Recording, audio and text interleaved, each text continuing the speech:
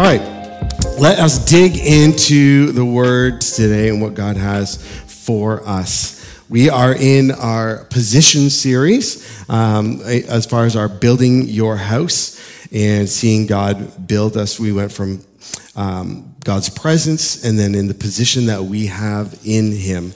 Once we establish the fact that we can do nothing outside of his presence, then the position that we hold with him is most important, where we stand with him. And so this week we're looking at going from found and following to serving and what it looks like to serve him. Last week we looked a little deeper into that moving from found to following, and we looked at understanding that our lives are all shaped by people and events and circumstances. There's different things that will shape how we got to where we are today. There's different moments that we can look back and say, that was a turning point, good or bad, that has led me to the things that I'm dealing with now. We can look back at people that have made a significant impact on our lives that have led us to where we are now. And we looked at how we can't let those things be the totality of what shapes us. They can't be, that can't be it alone. We need Christ to shape us in the midst of all those things. Those things are going to happen. People are going to come into your lives. Events are going to happen. Circumstances, good and bad, are going to happen. And instead of letting them shape us alone, we allow Christ to shape us as they affect us and say, God, how do I interpret this? How do I allow you to work in my life in the midst of these circumstances, these events, and with these people? And we do so, if we talked about at the end of the message last week, that we seek to be humble before God. And we lower ourselves before God and say, you're God, I'm not. I don't know how to do all this. So in humility, I seek you, God, and I seek your internal change in my life. What, theologically we'd call our sanctification. How day by day, moment by moment, we grow in looking more and more like Jesus wants us to. And then we live expectantly, right? Because we live in the kingdom of God. We don't live in just the kingdom of this world. We live in God's kingdom. And because we're kingdom citizens, because God sits on the throne of the kingdom we're in, we can expect our God, our King, to move. And so we live with expectancy. And we live willing to obey when he calls us to walk in step and in the power of the Spirit. And so now, this week, I want to talk to us, and myself included, about how do we move from following or being found by Christ to following Christ and walking with and serving in the power of the Spirit. What does that look like when we go out? What do we rely on? How do we make sure this happens? Because it's one thing to talk about going out and stepping into the kingdom of God and acting like kingdom citizens and saying, I am going to go do this. I'm going to go and live this kingdom life. And then you got to take that first step out into the brave world and say, but what does that look like? And what am I taking with me in order to make this work? Because an important thing for us to observe and look at when we do this is this statement here: whatever you depend on deepens. Whatever you depend on deepens. Now, I can point it out in a couple of illustrations here for you. The first one, I know we've got some people here that go fishing, right? And if you've ever gone fishing and you threw out your line and you got your hook caught on something and you started to tug and pull on it and you're like, oh, do I got something? And usually when you're fishing and you feel like maybe there's something on the line, you give it a good little reef on it, right, to get the hook set in real nice so that you can reel in your fish. But sometimes it's not a fish that you get your hook set on, is it? It's a log, it's something heavy on the bottom, and you're pulling and it's not moving anywhere. It's not going anywhere. But what's happening is your hook or your lure is getting further and further entrenched into whatever it is that you found at the bottom of the lake or the river, and you're about to lose that hook or that lure, aren't you? You're going to have to cut your string or your line because you're not getting it back. And sometimes that's what we do in life, is that we hook onto something that we think, this is what's going to take me there, get me there. This is my big catch or whatever. And it turns out not to be what we think it is. But our dependency and our hooks into it deepen to a place where we're stuck into it. So when it comes to following Jesus and moving in step with him, we want to make sure that what we put our dependency on and in, that it becomes a foundation for us. Because when we usually do that, we lean harder and harder on those dependencies, don't we? The things that we think are a sure thing, we lean hard on them, right? If I thought this podium was really secure, I could lean hard on it while I'm talking to you. I don't think that. I think it's, not very sturdy right here, so I'm not going to put a lot of weight and pressure on it. But if I did, I could, old school preacher, over top of the podium talking to you. But what we put our trust and our faith in, we usually lean pretty heavy on those things. So what does Jesus have to say about that? Let's dive into that now. Let's pray. God, we just thank you. We thank you that to live in your kingdom is absolutely amazing. God, even in that, the songs that we expressed our praise and worship to you this morning, just even as it moved us because of who you are, that you are worthy of it all. That we live in this space of just marveling at who you are. And yet, as we walk out what it looks like to live in your presence, to live as a follower of Jesus, to live in your kingdom, God, sometimes we can get confused on what it looks like to depend on things and to what sustains us and carries us as we walk out this life. And so this morning, as we dig into your word and look at that, God, pray that you would just open our hearts to see where our dependencies lie, so that we can make sure it's on something solid and grounded in you. Amen. All right, so we can start by looking at Jesus, and as he's sending out his 12 disciples. All right, well, let's start looking there at how God wants to anchor us and have us on something that we can depend on. And so Jesus, like I said, is sending out his 12 disciples. Let's read it in Matthew 15. These 12 Jesus sent out, instructing them, go nowhere among the Gentiles and enter no town of the Samaritans, but go rather to the lost sheep of the house of Israel, and proclaim as you go, saying, the kingdom of heaven is at hand. Heal the sick, raise the dead, cleanse the lepers, and cast out demons. You have received without paying, so give without pay. Acquire no gold or silver or copper for your belts, no bag for your journey, or 2 tunics or sandals or a staff, for the laborer deserves his food. In whatever town or village you enter, find out who is worthy in it and stay there until you depart. And as you enter the house, greet it. And if the house is worthy, let your peace come upon it. But if it is not worthy, let your peace return to you. And if anyone will not receive you or listen to your words, shake the dust off from your feet when you leave that house or town. Truly, I say to you, it'll be more bearable on the day of judgment for the land of Sodom and Gomorrah than for that town. All right, so let's dive into the scripture. Now, later on, Jesus will send his disciples and all followers to the Gentiles, those who are not from the nation of Israel or Israeli. He will send them there, and he will teach them to care for Samaritans. But for now, in this moment, what we're looking at is Jesus describes the entire house of Israel, the whole nation of Israel, as lost.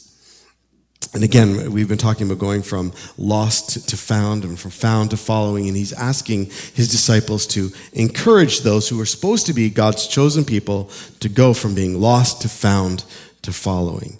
And so that's what's going on in there. And while there's lots we can say about this text, lots that we can talk about, I want us to focus on something that we see here. And that is what Jesus does send them with and what he does not send them with, what he sends them without. The first thing is Jesus sends them together with delegated authority and power to do what? To A, preach the gospel. All right, the kingdom of God is at hand. 2, to heal this, A, and then 2. I don't know why I switched there. Let's go with B. A, preach the kingdom of heaven is at hand.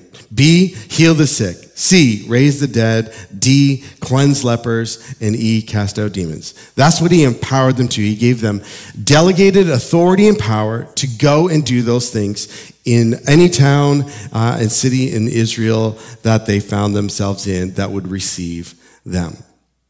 All right? And so the first thing we can learn here is this, that when God sends us out, he sends us together.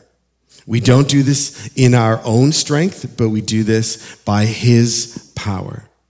So when we step out and go into the world around us, and by the world, it just means what we're defining the world as versus anything else is there's those who are following Jesus, and then outside of followers of Jesus, we have the rest of the world. And so when we step into the world, we do this together. None of us is trying to do this alone in our own strength, but we do this united together.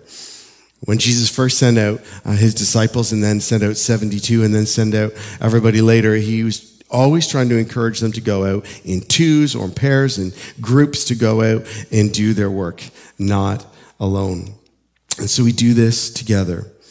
And anytime we decide to go and do it alone or without the direction, which then means the authority and power of Jesus, we fail to be following.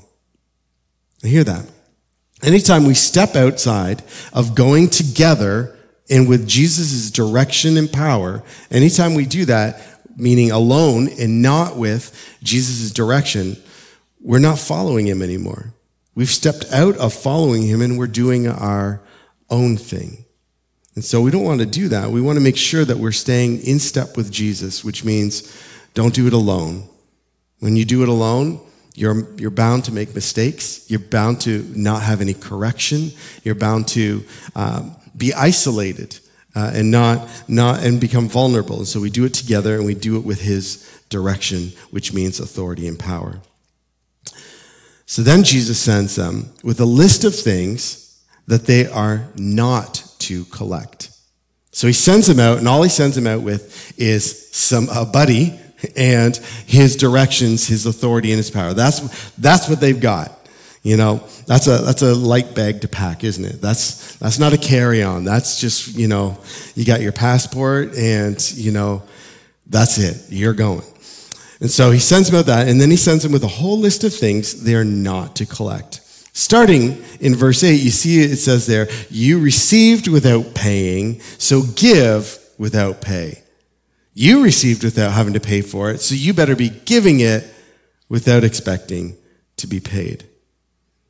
Now, for the disciples and those within the Jewish context, that would probably remind them of Isaiah 55:1 that says this, come, everyone who thirsts, come to the waters, and he who has no money, come, buy and eat. How does that happen?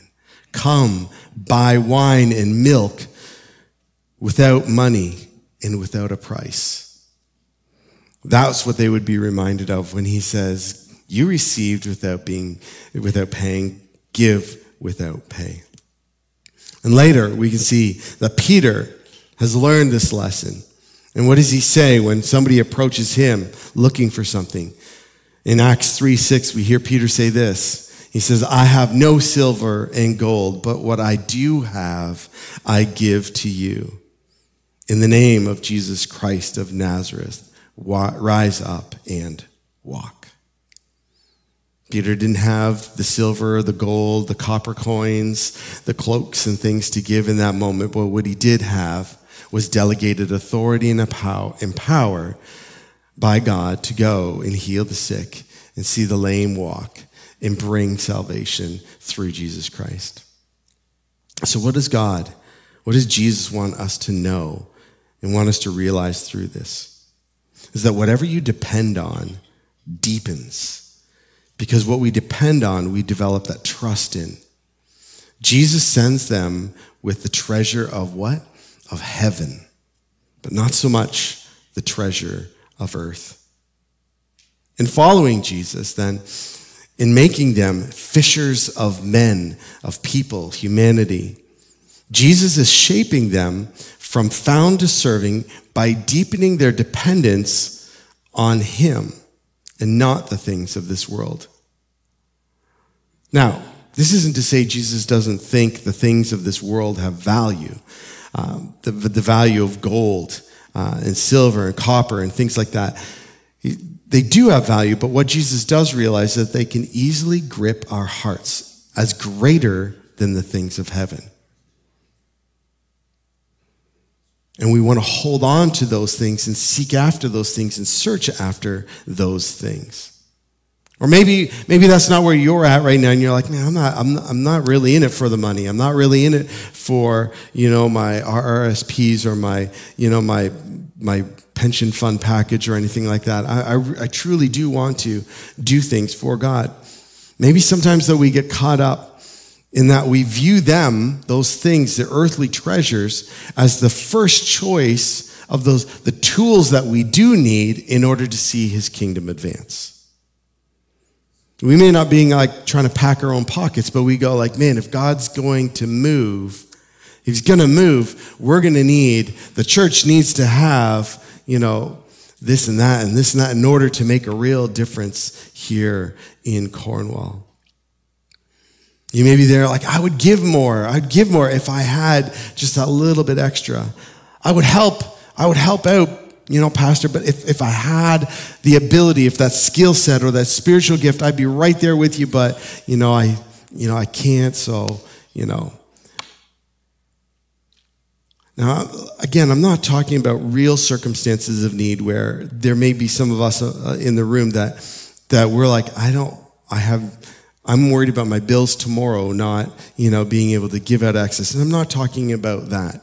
Please hear me. I'm not talking about that. I'm talking about the excess, the extra, the margin that we spend, the frivolous that we enjoy in our lives that we don't really think about when we just do. And where we don't feel like we need to give or serve. Matthew 6:24 says this, no one can serve two masters, for he either hate the one and love the other, or he will be devoted to the one and despise the other. You cannot serve God and money. And there we can think of the rich young ruler that had come to Jesus asking what he needs to do to inherit eternal life, to see that kingdom life that he felt like that Jesus was bringing. It was tangible. He could recognize it. He could almost grasp it. And he was asking him, what does it take for me to get that? Well, what do I need to do? Sell all your possessions and come and follow me. And he went away sad because he was a man of great wealth. It's so hard to serve in both contexts. So much so that he says you cannot serve God and money. But just before you start thinking this is a service all about money and making sure God has it all or something like that, it's not just money that he asks them to go without. In verses 12 to 14, he says this, as you enter the house, greet it, and if the house is worthy, then let your peace come upon it. But if it is not worthy, let your peace return to you. And that was Matthew 10, 12, and 13. See, Jesus also knows that flattery and criticism and things like that can shape hearts in unhelpful ways. Now, flattery can make us believe that we are something that we are not. Proverbs 29:5 says it this way, a man who flatters his neighbor spreads a net for his feet. Now, when we talk about flattery here, this isn't to be confused with encouragement or exhortation or building up or helping somebody realize who God has actually made them to be. That's not what we're talking about here. Instead, flattery would have been for the 12, the followers of Jesus, the disciples that he sent out, would be for them to believe that how God was moving through them when they went and proclaimed the kingdom and healed lepers and saw the lame walk and did all those things, that how God was moving through them, the source of it was them. That somehow them stepping into those moments and being there and saying, in the name of Jesus Christ of Nazareth, get up and walk, that their moment there, their being there was absolutely necessary. That God couldn't do it in and of himself.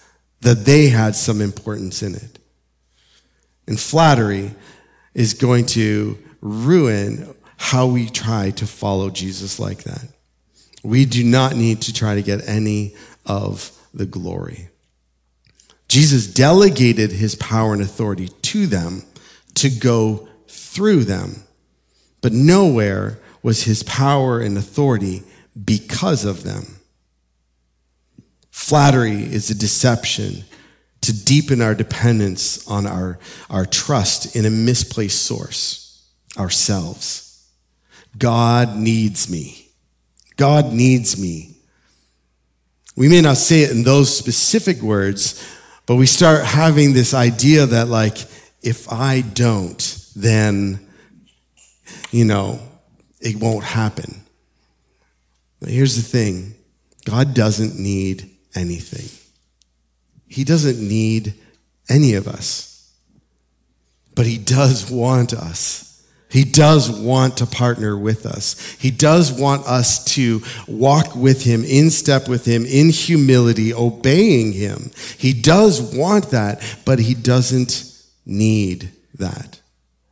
Because if God needed anything, then he couldn't actually be God.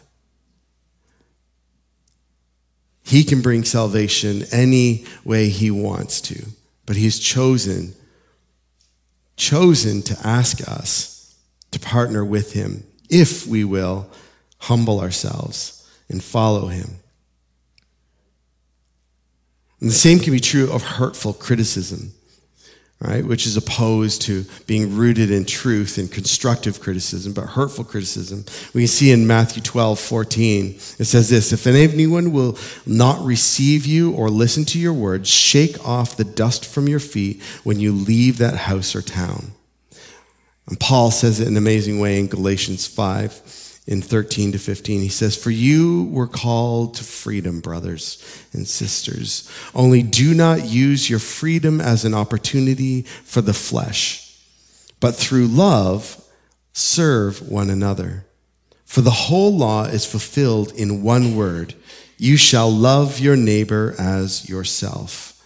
But if you bite and devour one another, watch out that you are not consumed by one another.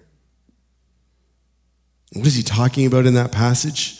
If we were to read the fuller context, he's talking about the demands that some people were putting on others within Christianity to live a certain way, that they had to be just like this and live this certain way. And as we're called to freedom, we're not supposed to use that against other people. We're not supposed to use that to make it harder. We're supposed to love one another and serve one another.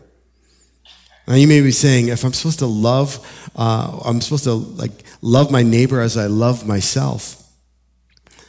When I first read that, it made me pause and think, well, oftentimes we have a lot of trouble loving ourselves and seeing the good in ourselves and seeing who God has actually made us to be and the creation that he has said. And when he made us, he said that it was very good. We have trouble seeing that, but I want to maybe take a step back from what that means when we say love your neighbor as yourself. Because we have some issues with seeing ourselves the way God sees us and seeing ourselves as wonderfully and beautifully made. But if we're honest with ourselves, we do usually seek out our own good as much as possible.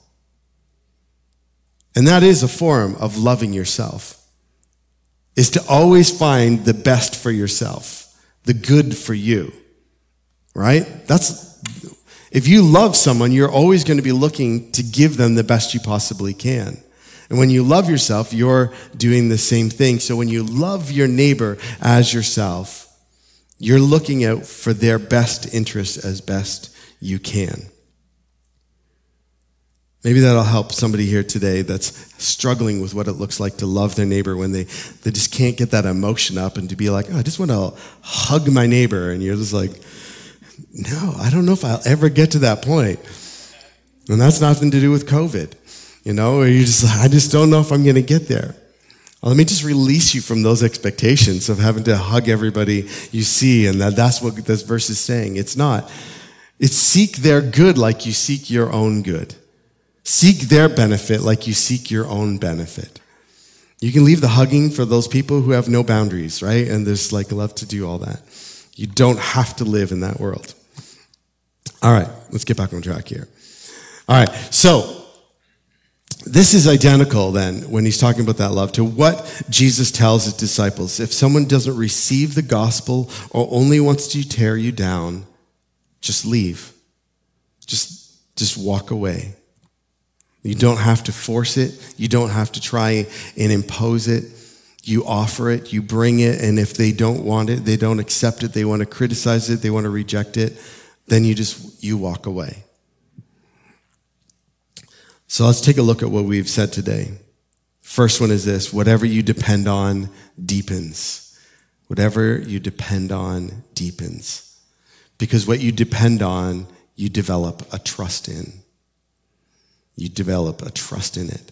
And not all that we place our trust in is trustworthy.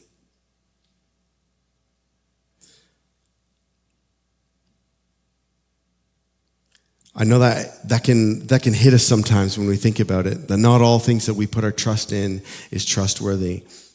And I know when we look at our lives and ourselves in particular, we start to need to evaluate what that looks like to put our trust in things and depend on things and lean on things that we think are going to be there for us until they're not. We think they're solid and they're an immovable rock until they're not. That's the reason why Jesus sends them out with his authority, with each other, and not with all the other things. Jesus first sends out the disciples with a specific mission, which was in that moment to the nation of Israel, with a specific power and authority to preach and heal, to raise and set free, but without specific earthly comforts, the gold and the silver and the copper and the flattery. Why? Because growing from following to serving, we must take on the posture of a servant, of stewarding all the things that God gives us. And Mark 10:45 says this: "For even the Son of Man came not to be served, but to serve, and to give his life as a ransom for many." We steward what God's given us. And if you stop stewarding what God has given us, could it be that the posture that you have has shifted from stewardship to ownership? From stewardship to ownership. And you think, sometimes in leadership scenarios, we always think of ownership as the better one, right? You're volunteering or you're part of it. That's great. But when you own it, that's when you really, you're really in, when you own it. But I want to challenge some of that thinking this morning as far as how we handle things. Now, when thinking of a steward, this may not connect with you at all, but it did for me, partly because my kids and I had watched some of the movies recently. But in the Lord of the Rings books, this came to mind when I was talking about steward. And don't get caught up in the names of what I'm going to say here, because I can barely remember them myself. But there's a gentleman named Denethor, and he is the steward of Gondor, one of the regions of the storyline.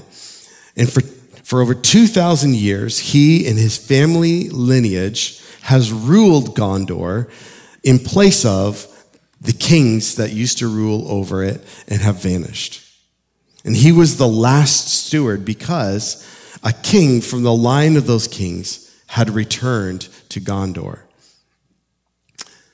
And yet when the king returned, the steward refused to step aside. In 2,000 years, stewards had come to believe, as one of the other characters in the movie, Boromir, says, Gondor has no king. Gondor needs no king.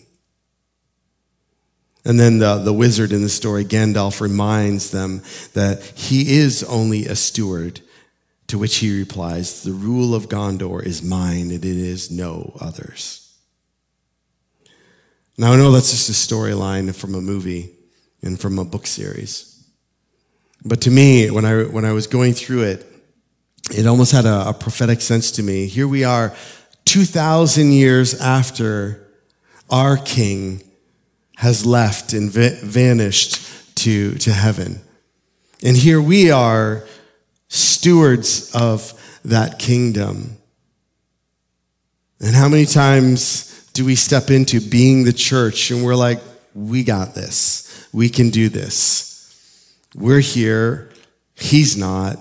We got this. We're in charge. It's okay.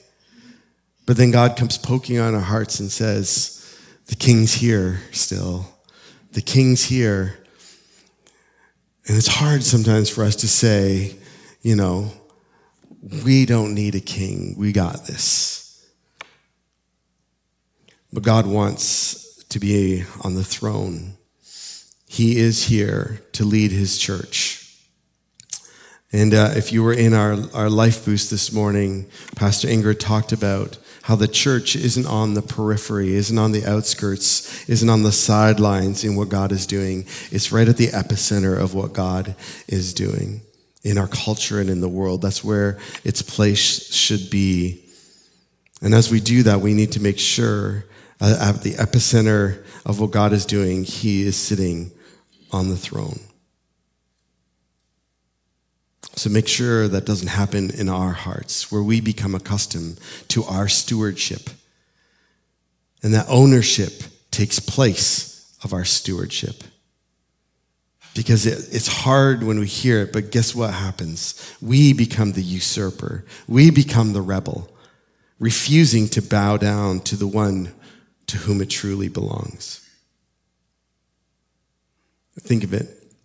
If you're holding on to something that God has given you, and you've got your hands closed tightly around it, that fist of what he's already entrusted you with, all you do when you take ownership of it like that, rather than stewardship, is you set yourself up for failure. Because how can you have an open hand to receive what God wants to continue to give you? How can you have an open hand for what he has when you're clenching on so tightly in ownership to what he's entrusted? So what do? We change what we depend on. We live open-handedly in our dependence on Christ, and we let that deepen. Whether through success, the gold, the silver, the copper, the earthly stuff, or wounding, the flattery or criticism, it can become about us sometimes, rather than what God can be and do through us. This morning, 3 questions that I'll leave us with to ponder this week is this: what does the Holy Spirit want to speak to us about our dependence on? What does Holy Spirit need to poke and prod and say, Jeff, what are you depending on when it comes to following me? Is it solely me? Is it solely my mission, my spirit in you? Is that what you're depending on? Or are you depending on man-made structures around you for what you need to do? Do we need to shift our posture from owner to steward? And again, it messes me up when I think of that, because I think of ownership as like, ownership is the better one. Ownership is the one where, you really feel it, because if it fails, it's you. But again, that's such wrong thinking, because it can't fail because it's God. And when we turn it into ours and we own it, then it can fail because it's us. And we create that dependence on us. So do we need to shift our posture from ownership to stewardship again?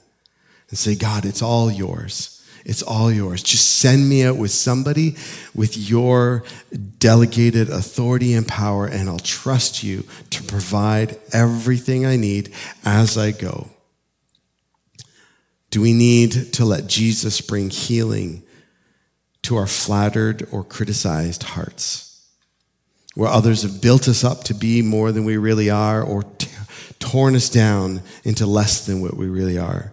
Do we need to let Jesus bring healing to that so that we can truly walk and follow him, depend on him? Those three questions, I think, can help us as we go from found to following in the power of the Holy Spirit. Let's pray. God, we just thank you today that truly the church is yours, that Life Center is yours. Life Center Cornwall is absolutely yours. God, that what it is from its origins and its birth as at thy word, God, may those words ring true in our hearts today as much as they did when you put it on Pastor Shirley's heart. To at thy word we obey. God, may our hearts truly hold that stewarding attitude towards you, that we don't try to carry this in our own strength. We don't try to make decisions like we own the place or we know what we're doing, but rather we do it in obedience to you, at your direction. God, may you adjust our hearts in how we look at what we're stewarding and how we need to manage resources. God, may our lives be focused on just going with what you give us. Going with what you give us and trusting you in that, God. And God, we repent if we've made too much of ourselves, if we've allowed flattery to build us up more than we really are. We repent of that, God. And God, we pray that you would heal our hearts in the places, in the moments where people have torn us down and made us seem like we are not worthy to be called disciples and followers of you, not worthy to step into the mission that you've called us to be on. God, all we want to do is follow you, to be in step with your Spirit, to find our position right next to you, affirmed by you, empowered by you, called by you, led by you, loved by you. We just thank you for this position that we have in you, Jesus. I pray this in your name. Amen.